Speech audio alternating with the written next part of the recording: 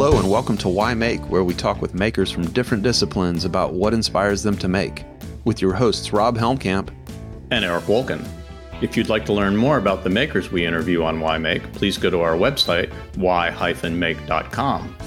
And please help support the Why Make podcast and Why Make Productions by making a tax-deductible donation to us on Fractured Atlas. Fractured Atlas is our new non-profit fiscal sponsor, which allows us to access a wide range of funding possibilities, including funding available only for nonprofits. Visit fundraising.fracturedatlas.org/the-y-make-project or go to the Donate to Why Make page on why-make.com. Hello and welcome to episode 50 of the Why Make podcast. We would like to start out by giving a plug to our longtime supporter, the Furniture Society, and their 23rd annual conference, Making Spaces, How Place Shapes Production, Living, and Community, to be held June 8th through 10th in New Orleans, Louisiana. So please join the Furniture Society as they explore the power of place and the power of making in the communities we create and work in. And now back to our previously scheduled programming. On this episode of Why Make, we talk with Kim Winkle, professor of art and director of the School of Art, Craft, and Design at Tennessee Technological University's Appalachian Center for Craft. Kim's work is well known for the elaborate surface markings she uses on her colorful turned and carved forms that she somehow finds time to make while being director of the Appalachian Center for Crafts and maintaining a busy teaching schedule. Please join us as we find out what inspires arts administrator, full-time teacher, and artist Kim Winkle.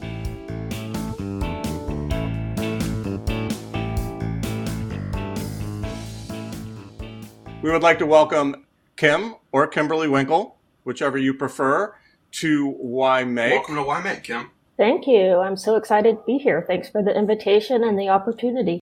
And we start with the Why Make question, which is, what is your first memory and or physically making something? Yeah, that's a good question. I've given it some thought, and I think my first memories of making something is actually in the kitchen. You know, I think kitchen and cooking, is another art form and another craft.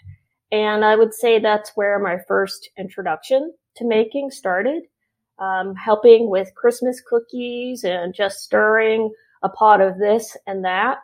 And that sort of continued while I was in elementary school. I had the good fortune, and it was really transformative to where I am today. My school babysitter, my summer babysitter, was the elementary school art teacher. And so during summer, when we would go and stay at her house, she would lead these summer art camps. And my sister and I got to be participants because she was our babysitter. And some of the activities I remember that still stick with me today are those projects that we did where I was really squishing and mushing materials together, not so much the painting and the drawing, but those that were more tactile oriented, where I could really sort of morph this material into its own sort of creation. And so my memories, go back to those experiences. And I would say some of my fondest memories are in the kitchen, making things with my mom. I remember growing up cutting dumplings for chicken and dumplings on the kitchen table. Those are the things that really stick with me today. Yeah, those are wonderful memories, because I grew up cooking with my mom as well. And those are my first memories of making, especially when you brought that up. It was just like making bread was one of my favorite things to do with my mom. That was just, that's a magical process. Yeah. I loved Christmas cookies when I was a kid, so that was definitely something that rings true to me. Rolling out the dough, cutting angels and stars. So skipping forward then a bunch, although we will go back, and thinking about dough, I guess your early experiences led you to be a ceramics major as an undergrad. And was that your experiences with your babysitter and those early experiences with clay and dough what brought you there? Wow, I hadn't really thought about it in that way. Certainly, my experience with a babysitter was transformative, and I'm also very fortunate that my parents were always very encouraging of me to explore my creative side. They never discouraged me from going and pursuing a Bachelor of Fine Arts degree as compared to something that someone might consider a little more career oriented, such as economics or accounting or what have you. But that's funny that you say that because it's so obvious now that you say it to me, but I hadn't really thought about it. The amount of time I loved being in the kitchen, baking especially, because you do get to roll the balls of cookie dough, etc. Even now, I still really enjoy baking, is I can totally see that relationship between this sort of smushy plastic material of dough and how it relates to clay. Unfortunately, I didn't have a lot of experience working with clay in school. Like a lot of public school systems, art was limited. So the time that I did have in those studio spaces and in those studio classes, I really, really loved it. Just sort of the rest of the world just sort of disappears, and you just focus in on the process of making and the act of making and transforming these materials. So I can definitely see now that you pointed out so obviously, my fondness for cooking as a child and how it sort of transferred over to my adult life and influenced what I studied in school. Where did you grow up, Kim? I grew up in Oklahoma, born and raised in Oklahoma. You did your bachelor's close to home? I did. I earned my Bachelor of Fine Arts degree in ceramics from the University of Oklahoma in Norman, Oklahoma, which is my family's all still based in there, in that area, except for my dad, who's in Bowling Green, Kentucky. And then I went to straight to graduate school in San Diego, went to San Diego State and studied with Wendy Murayama and studied alongside a long list of super talented, wonderful furniture makers. Well, let's talk about that transition, because I'm curious about that from a couple of different angles. So you go from an undergraduate program in ceramics to a graduate program in furniture and furniture design. What was the program called at San Diego State? What was its official title? Applied Design in Furniture Design. Applied Design and Furniture, right? Wow. with the amazing Wendy Murayama, who we were absolutely thrilled to have a conversation with. She was up at the top of my list of people that, when we started this project, is like, we have to talk with Wendy. Finally built up to it. And just like you said, Kim, we've actually talked to a lot of her other students that have gone through the program maybe at the same time as you or different times. It's nice to be able to kind of continue that and to see her influence throughout the furniture world. So go back a few steps with us and talk about that transition from soft materials to hard materials and from ceramics to furniture, and talk a little about what that transition was and what your experience in Wendy's program at San Diego State was like. Sure. So it all happened by accident, to be completely honest. I had applied to a few graduate programs in ceramics, and I was taking into account things like location. I was moving with a long-term boyfriend at the time, and he was averse to cold weather, originally from California, the Bay Area. And so that kind of put San Diego State on my radar. And also a classmate that I had at the University of Oklahoma had gone on to graduate school at San Diego State. So talking with him and hearing and learning about his experience piqued my interest in the program. And I actually started the program at San Diego State in ceramics. So I was accepted into the program, got a graduate assistantship, so I was able to get in-state tuition and was the shop tech and got a little stipend. And my studio mate in ceramics, his name is Eric, he recommended that I take a furniture class with Wendy because Wendy is Wendy, like all of the superlatives that you've all mentioned, she totally deserves and more. And also because the things I was making in ceramics were sort of furniture oriented. In my undergraduate program, we did not have a sculpture program. And I was interested in learning how to weld. And so one summer I took a welding class at the local vocational college with individuals who were seeking welding certification. But fortunately, the instructor was willing to work with me and allow me to explore a more artistic, path. And so I was utilizing some of those techniques to build metal furniture forms and sort of attaching ceramic forms to those cabinet forms. Because of the work I was making and because of Wendy's program, Eric encouraged me to take this class. So in my spring semester of my first year of grad school, I took a furniture making class with Wendy. And I guess that, she saw potential, she saw interest, and she says, "Oh, you're in the wrong area. You should be a wood major."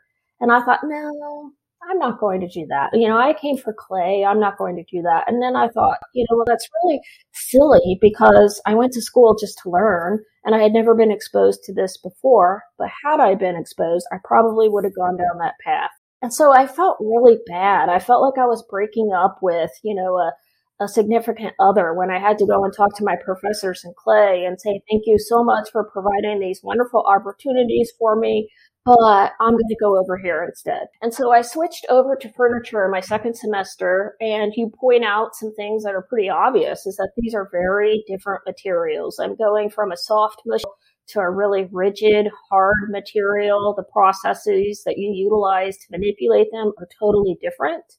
But I think it actually worked to my advantage in some ways, and that I didn't have this sort of preconceived knowledge and understanding of the restrictions of material, and I sort of treated it differently. So the first things that I made, dealing more with carving and shaping and sort of realizing the plastic abilities of the material, which really worked to my advantage, having had that ceramics background. The other thing that really strikes me as well, and I wanted to talk about this in a little depth, you do a fair amount of turning. Well, we all know that turning is woodworking's wheel throwing. What is your relationship to turning, and did that grow out of pottery, or how do you think about turning? Just to give a little bit more background. So when I finished up my graduate program, I applied for a couple of residencies. I applied for one at Anderson Ranch, and I also applied to the one at the Appalachian Center for Craft. And what was appealing to me about the residency at the Appalachian Center for Craft is that it is a year-long program. If you have your MFA degree, you can have opportunity to teach academic classes.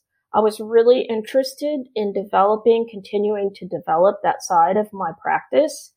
Along with, I had never been to Tennessee and never been to the quote unquote South. One of the responsibilities I had as a resident artist at the Craft Center was to help facilitate our summer workshop program. And in that program, we have week-long and weekend workshops in all of the studios, including the woodwork studio, where we have a furniture side and we have a wood turning side. I distinctly remember my very first experience. It was facilitating a green bowl class with Clay Foster, and I had to get out all of the gouges. I did not know the difference between a spindle gouge and a bowl gouge. And I was not terribly interested in learning how to turn wood. It just was not an art form that I had been that exposed to. And so my idea about it was very limited based on that exposure. Now I know that it was a very naive approach, and I know that the process is just a process, and you can turn that process into any number of wildly imaginative, incredible works. But what I knew was mostly brown and round, and that just wasn't my interest. So what I did is I took a weekend class, and that sort of got me started. And then the following summer, I took a 5-day class with a man named Nick Cook, who's based out of Marietta, Georgia. And I credit him really with being my biggest teacher of wood turning. So very interesting. So you never touched a lathe in graduate school? Actually, one time I was creating a base for a lamp, and I wanted it to have like a hemispheric form. And my peers in grad school, and I'm fortunate, I was surrounded by some super talented, very generous and very great people. One of them including Jason Schneider. Jason Schneider had learned how to turn in his undergraduate program in New Jersey. And so he helped me with that process. But prior to that, no, that's it. Yes, and Jason is, again, another one of the great former guests on Why Make. We had a great conversation with Jason about his wonderful turned cardboard works. So talk a little more about how you use turning and how you express yourself in turning. So in my current job, I am a higher ed administrator. And so my studio time is limited. And one of the great things, which we've already talked about in wood turning, is that it can be fairly quick. It doesn't have to be, but it can be fairly quick. And so the way I utilize wood turning and furniture making is to create big volumes, sort of exaggerated shapes that I then like to apply color and line and pattern and really activate those surfaces. Really a lot like a ceramic vessel, the way that you would think about a ceramic vessel. So, Kim, I was interested in your surface marking because a lot of your pieces have really sort of rather elaborate embellishments of color and texture. And I was just curious how you discovered these techniques. How did you fall upon these techniques? And really, what is the role? I mean, are they narrative elements? Are they... Tell us a bit more. Well, when I was a resident at the craft center, I was able to explore new works without feeling as though I had to. I could be more explorative. I could be playful. I had time to explore new materials and new processes. While I was working in the library each week, I would look through the books that were there on the shelves, books that I could just sit and enjoy for, the beauty that they have. And one of the books that I would look at were the Quilts of Gee's Bend.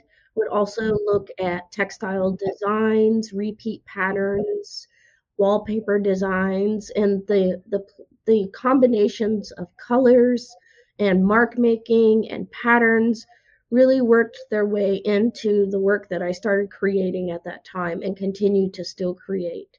There's something really kind of liberating and freeing, and also sort of you feel a little bit naughty at the same time for making this, because furniture can be so formal and it can be stuffy and it can be stiff. And so by taking color and just applying it over the surface of these forms, and then to go further and scribble on them and draw on them, it's sort of, in my mind, it's sort of making it more accessible, almost more approachable, and adding a new personality to a form that could be otherwise rather austere and rather stiff and maybe even imposing.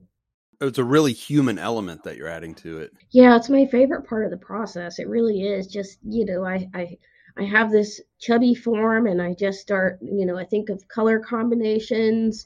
I look at things like wallpaper design, fabrics, and look at color combinations and how they might work with the piece that I'm creating. And it's so fun to make those marks. Once I get going, the first mark is the hardest, but once I get going, it's so much fun.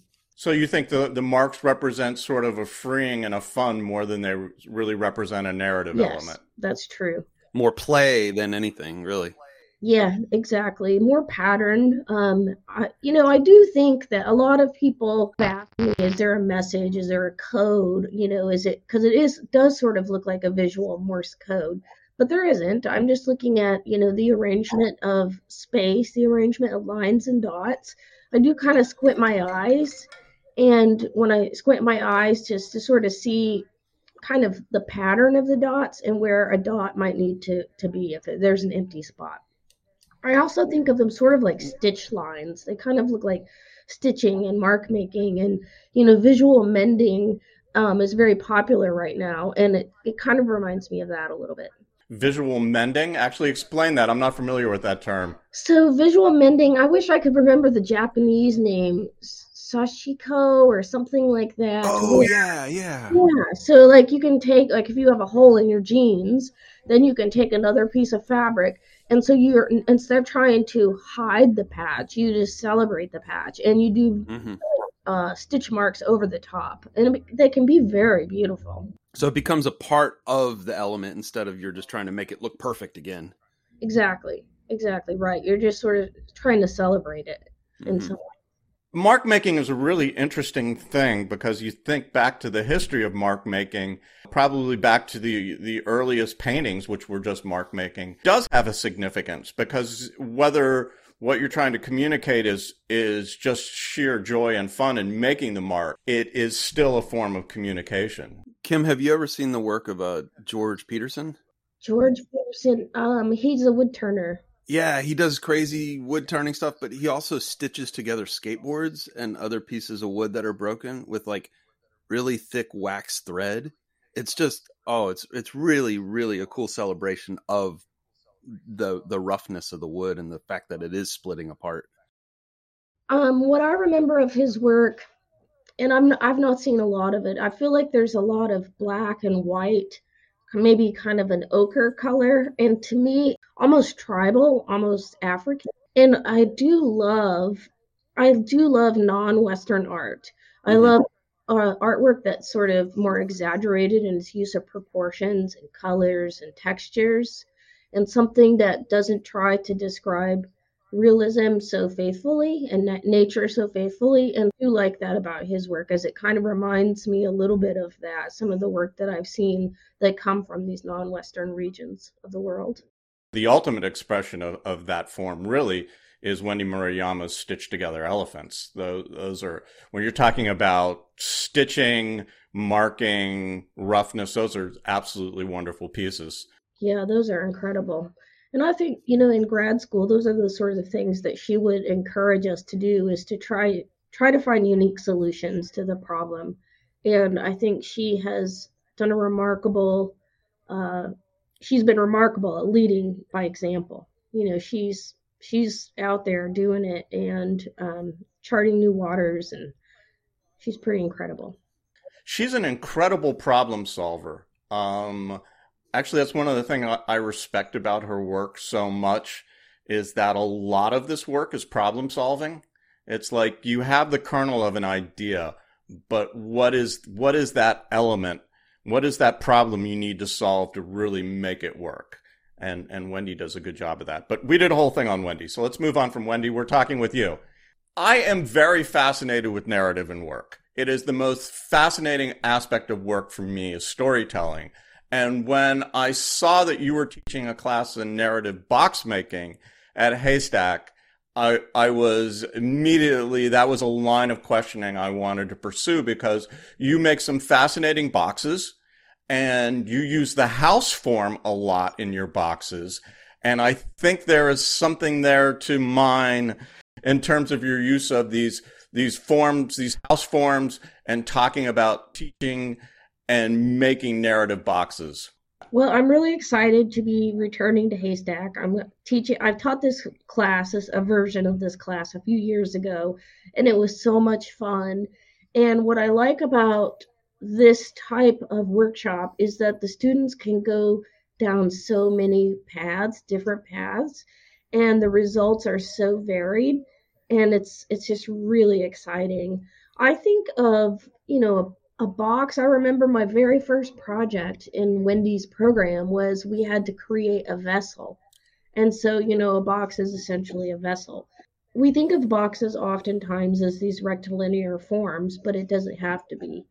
And the joy of, a bandsaw box technique, which is largely what we'll be exploring, is that you're not limited to that rectilinear form, that you can take it any direction. How can we communicate the contents through the shape of the form, and how can color and texture and surface treatments also reinforce that further? So with the house forms, I started that work in 2011. I did a residency at the Center for Art and Wood, which is now called the Museum of Art and Wood. And it was the International Turning Exchange is what it was called at the time, and has since changed to, I believe it's the Residency for Art and Wood. And while I was there, that's what I focused on, was working with this house form. And I think of this house form, this small little sort of iconic house form, as this sort of omnipresent and omnipotent form that, despite its small scale and humbleness, capable of being the vessel of all of this time and memories and a collection of people's lives. And so I've been playing around with that, and thinking also like the boxes I think that you're referring to, that have the little house shape on top. I always think of Andrew Wyeth's painting Christina, when she's down on the hillside looking up at the house, and the house just sort of is perched victoriously almost. And so that's what I've been exploring with the house forms. And also, like with the table that I created, the long table with exaggerated sort of proportions. I'm from Oklahoma. If you've ever been to Oklahoma, it's flat. I was playing around with those houses. They're not affixed. They can be moved into any location in any configuration, as I kind of think of them as sort of stand-ins for the human, and the sort of different relationships that can be developed and established by just moving those little houses, the scale of the houses, the placement of the houses, and the sort of, I guess, assumptions we can make accordingly. I was curious about those houses too when I saw your work in Winston-Salem at the Furnished show. I was in that, and I was really curious, and your stuff was all set up when I was delivering my work, so I snuck over in the darkened room. This is 4 or 5 days before the show, and I lifted up a couple of them. I was like, oh, they're not attached. Oh, this is cool. So I satisfied my curiosity while I was there. I was like, I love that they're not attached, because then you kind of create what you want and the narrative steps on top of the table that you want with it. But how do you teach students how to express narrative in their work? I'm just really curious about that. I don't know that I have all the answers, but this is how I approached it last time, which seemed to work, and which is how I intend to approach it this next time. And what I've asked students to do is to bring a small collection, one or 2 or 3 items of significance to them that is not larger than a fist. And then also I've asked them to bring along a reading. Like maybe it's a poem, a short story, or maybe, it's an essay that we could just talk about, and to get our creative wheels turning. Then we could talk about associations that come up. Oh, when I read that, or I listened to that, this is what it made me think of, and how we translate that into a form, either a form or a mark making.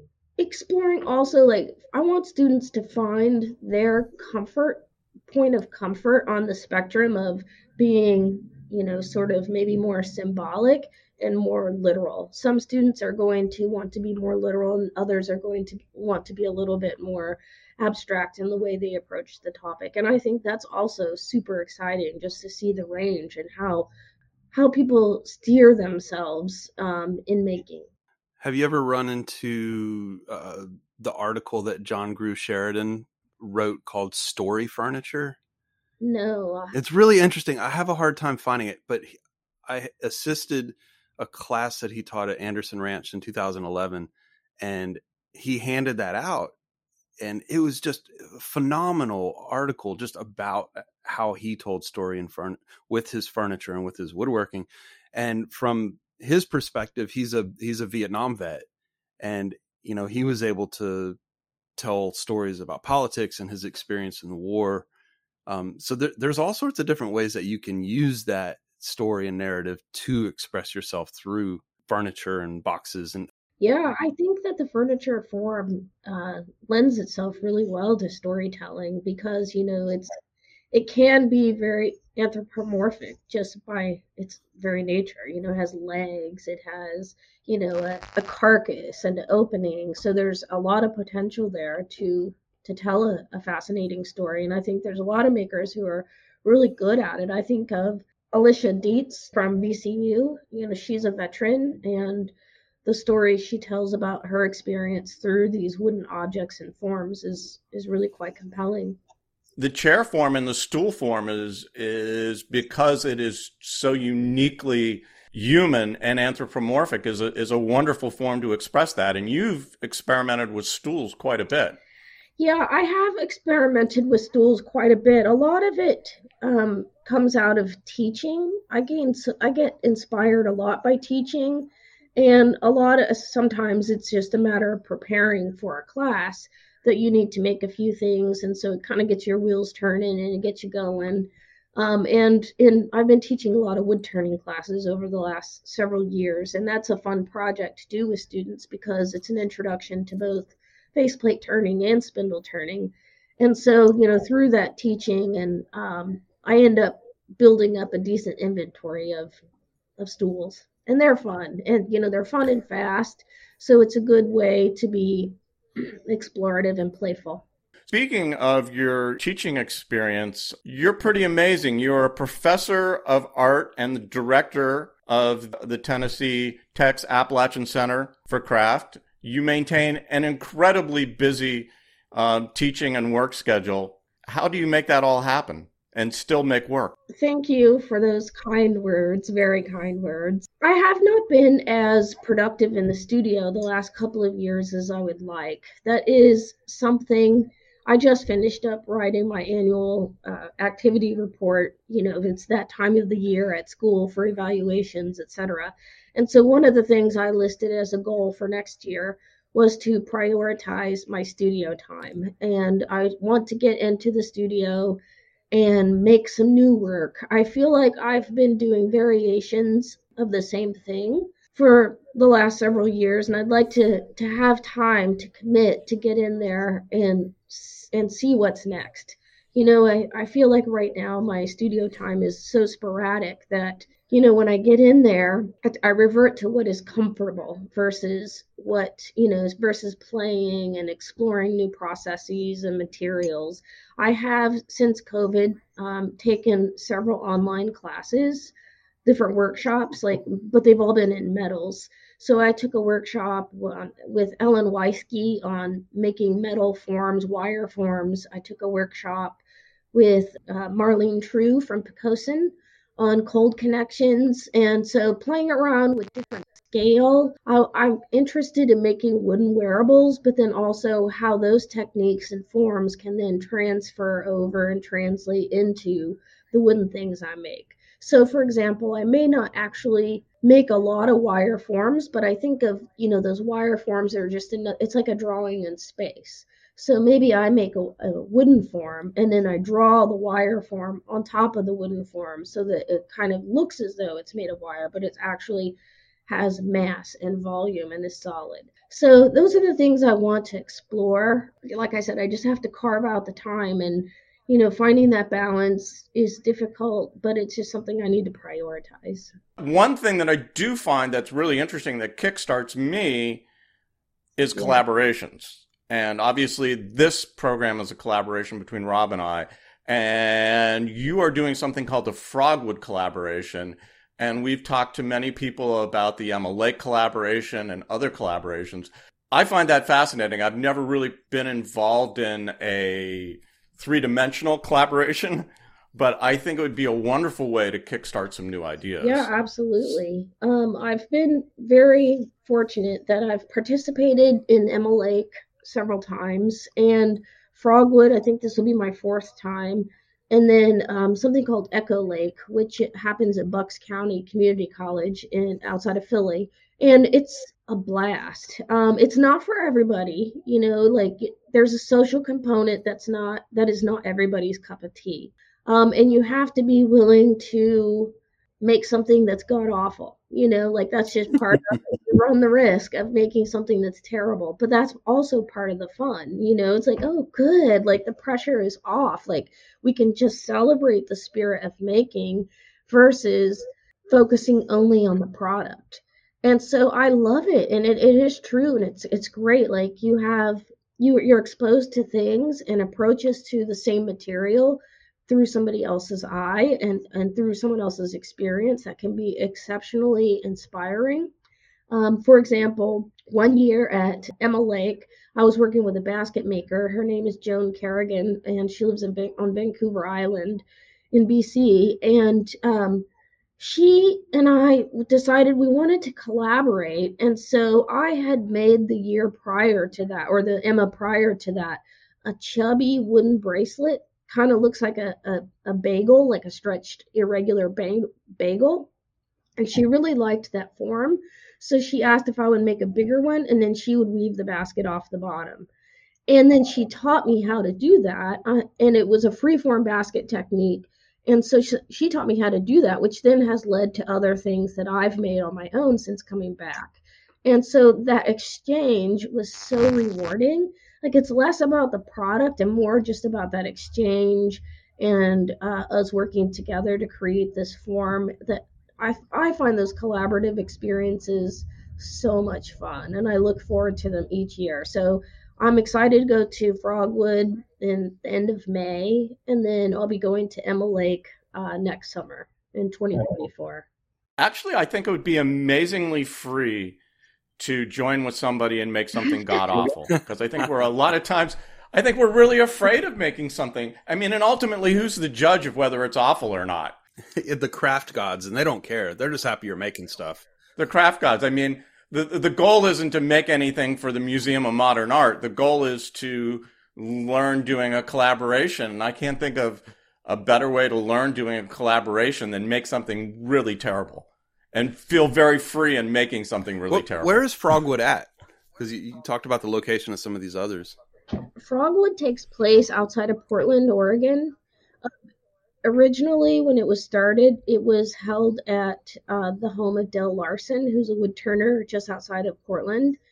And now it happens at a place called Camp Colton, which is just outside of Portland. And it's a 5-day event. And you're there, you just, your job for the week is just to make stuff. And generally how it works is they have a parts pile. So you bring in things, maybe you have just a fun little doohickey that you don't even know what the doohickey's purpose is, but you think it could inspire somebody to make something with it.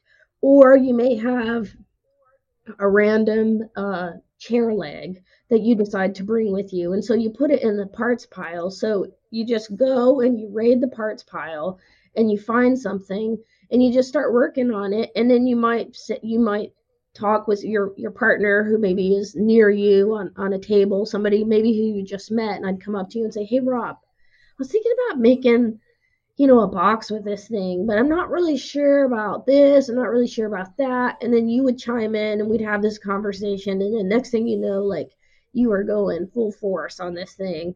And it's so much fun. And then you might ask somebody, or somebody else might come over, a basket maker, for example. They might say, oh, I really love this. This kind of reminds me of that. And then they're involved all of a sudden. Like, they do a component of the piece. And so, ultimately, a finished piece may have 3, 4, 5 different people working on it. And you always attribute the person if they were influential in the finished shape of the piece, regardless of whether or not their hands actually help create the piece. So it's a sort of a very ad hoc process. That's fascinating, because I've never really known how Emma Lake worked. I thought people sort of picked somebody as a collaboration partner and you went from there. But it sounds like you just all dive into the parts pile and help each other out. That is mostly how it works. I mean, certainly sometimes you may think, oh, I really love so-and-so's work and I've never worked with so-and-so, so I'm going to try to collaborate with them. And then you might go up to them and say, hey, I'd love to collaborate with something on you while we're here. And you may approach it that way. But in my experience, most of it has been pretty organic. Somebody might just bring over a piece and be like, I'm stuck with this. I don't know what else to do. I'm handing it off. And then you see what happens. It's so much fun. It's really fun. It sounds like a wonderful process, and it actually sounds like a model that, like, maybe the rest of the world could take on. Let's all collaborate on things. No. Let's work together to create a greater whole, and if it's ugly, who cares? We work together to make something happen. Yeah, it really is fun, and what I like about it is that it seems as though people put away their egos and just really celebrate the spirit of making and sharing ideas and sharing processes and techniques. And it's just a lot of fun. I highly recommend it. Thinking of collaboration in your work at the Appalachian Center for Crafts, where do you really think craft education is going? What's the role of craft education in contemporary society? Gosh, that's just a small question, isn't it? You have about a minute to answer it and make it concise. Try and answer it in only 4-letter words. What place do I think craft education has in today's society? Well, I think that making, the act of making, whether it is working in craft, it's in the kitchen, it's brewing beer, making kimchi, what have you. I think there's something very meditative in that process that allows one to connect with themselves in a unique way. I think it can provide sort of a center for people where hopefully they are um, blocking out all of the loud noises that are contemporary society, and really find peace, I guess, in the act of making. So, without sounding too new agey, I think that is one thing that craft can do. I do think that it's sorely needed, that type of activity or something that can allow someone to center and block those things out is sorely needed today. Is that something you experience in your practice? Yeah, it is. Okay. Sometimes, Eric was commenting on my schedule, and it's a little hectic, I'll admit. But sometimes I will get a commission, and it always comes at the worst possible time. And I'm like, oh my God, I cannot do this. Like, how am I going to get this done? And so you work it in the schedule, and it is like the exact thing that I needed. Because what it forced me to do was get into the studio and like get on the lathe with some big giant piece. Well, you can't screw around and be thinking up everything else in the world while you're doing that, or else you're going to do a bad job or you're going to get hurt. And so it's like medicine in many ways. So I get in there and work, and then I forget everything else. So I think that craft education and craft in general can provide that for people. I think craft education also, so many skills I think are being lost, and because we don't have craft education, it's not widespread. It's so limited. So many craft programs are shuttering, and so I think craft education is important for that. Sort of preservation, holding on to these memories, these techniques, these processes. I also think that the craft education that we provide in the program that I'm a part of is very important, where we really focus on material understanding and process. At the same time, I have to acknowledge that we don't focus as much on a conceptual approach to craft and process and materials, and our students, as a result, are not as versed in that when they leave. However, I do feel, though, that they feel empowered by understanding the material, that they can make what they want to make, what they envision, because they have a strong understanding of materials and process. And I think that's important. I think it's very important. So I think, that's a really big question that you asked, and those are some of the reasons why I think craft education is so important. And where do you think craft education is going? What is the future of craft education? And I'll combine with that another loaded question, which is how has COVID changed craft education going forward? So where do I think craft education is going? That's a good question. Where I think it could benefit going is including a broader audience, telling stories from people and groups who may not have been included as much as others. I think looking to maybe non-Western traditions and non-Western motivations for making, I think that could really provide a much richer story and a much richer educational experience for everyone. I think that craft, when we look at the books, studio, craft movement, etc., we see who's included and who's not included. So I think telling a broader story and looking a little more broadly of who has been involved in craft and who can be and who should be involved.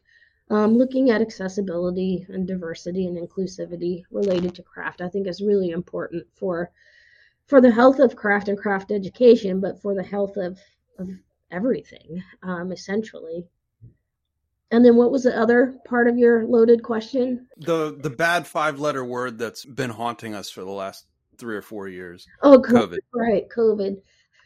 So at our school, we closed down, or we stopped meeting face to face for the second half of the spring of 2020 semester, and then we came back face to face after that.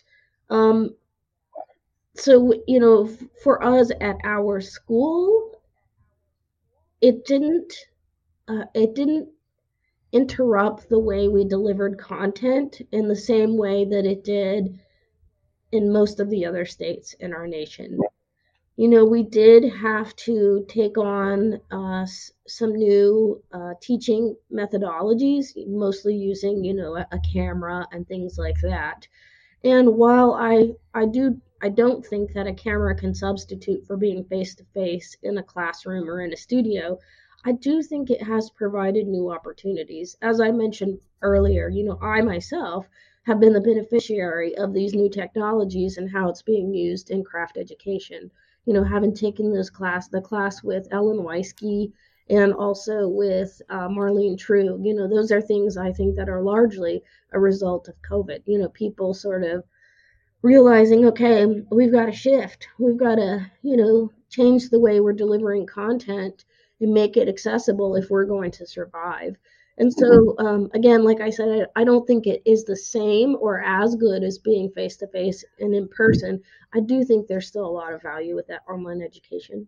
I think that's a really valid point. It's not like being in a studio one-on-one, but I think it does speak to the mission of broadening the role of craft in our society, or just broadening the role of learning how to, for lack of better terms, problem solve with your hands.